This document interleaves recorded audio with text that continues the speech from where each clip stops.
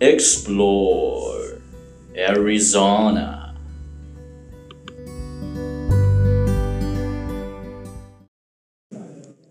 Hello, everyone, and welcome to today's episode of Explore AZ. I'm your host, Isabella, and I'm here with my lovely co host, Neil. Today, we're going to be talking about all of the must see spots, delicious local restaurants, and various activities which will make your weekend getaway to Flagstaff and Sedona one to remember. So, without further ado, let's go ahead and jump right in.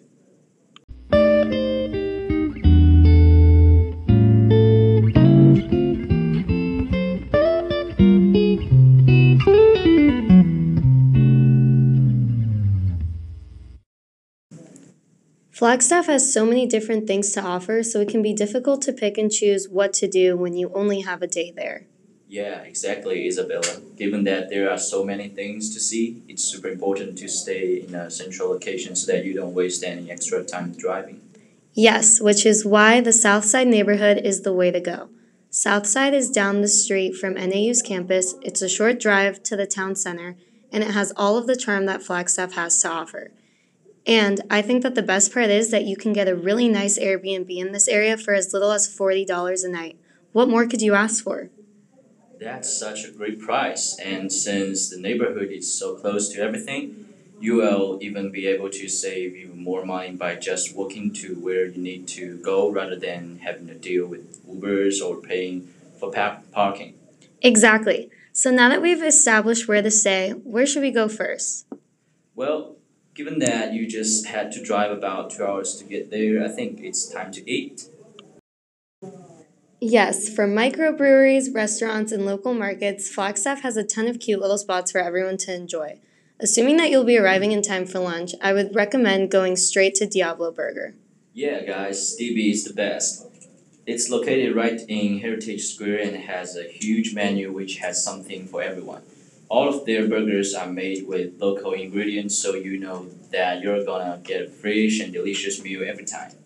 Just talking about this is making my mouth water. So, when it comes to spots and things to do, it definitely depends on the kind of trip you want to have. So, if you're like me, then you're someone who's more into exploring the town, doing some shopping in local boutiques, and visiting the local restaurants. Having said that, after checking out DB Burger for lunch, I would get settled in my Airbnb and I'd go hang out at Dark Sky Brewing Company. Dark Sky Brewing Company? What's that? Dark Sky Brewing Company is a local microbrewery in Flagstaff which has a super fun tap room where they host tons of events such as trivia nights, happy hours, and even pints and poses yoga classes.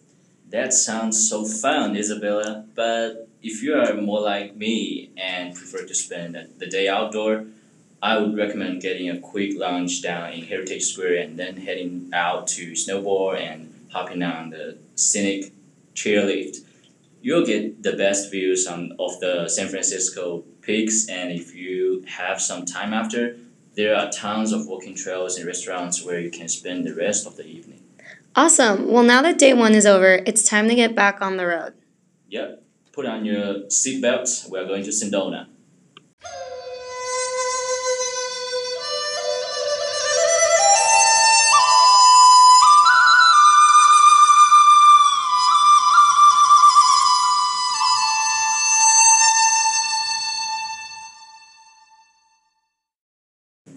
Sedona is known for its beautiful scenery, which includes massive red rocks formations and tons of acres of forest land, so spending your day outdoors is the way to go. Yes, and given that most of your time is going to be spent outside, the quality of where you stay doesn't really matter too much, given that it will just be a place to sleep. Exactly. However, Sedona is pretty pricey, so after comparing different options, we think that an Airbnb is again the way to go, unless you choose to drive back home in the evening. This will save you about $50 since that's the average price per night.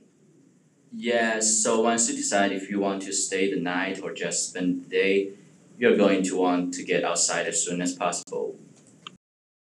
Yes, first things first, we would recommend going to the Cathedral Rock hike. This popular trail offers fantastic views of Sedona's colorful landmarks, and not only is it beautiful, but it's a relatively easy hike. Some of the sections are a little steep, but the whole trail is about 1 mile round trip, so it's pretty doable for all hiking levels. Yeah, I totally agree. A simple hike is probably the best way to get out there and enjoy the scenery without having to suffer through a difficult hike or one that seems never ending.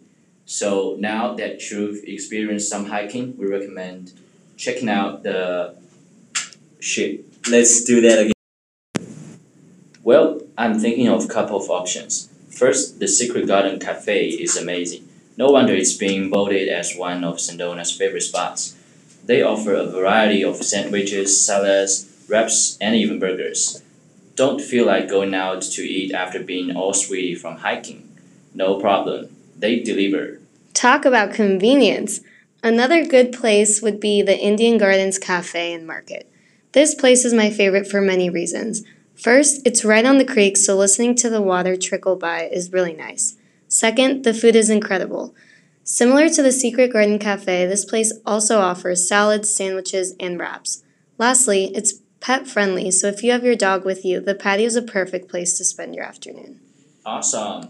Well, now that the end of the day is near, it's time to pack up and road trip is. Wait, wait.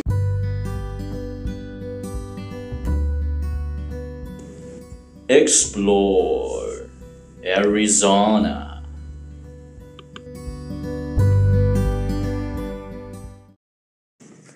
On next week's episode, we're going to be taking you to one of the 7 wonders of the world. Yup, you guessed it, the Grand Canyon.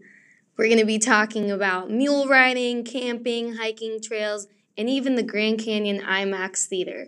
It's going to be an episode that you're not going to want to miss, so make sure to subscribe.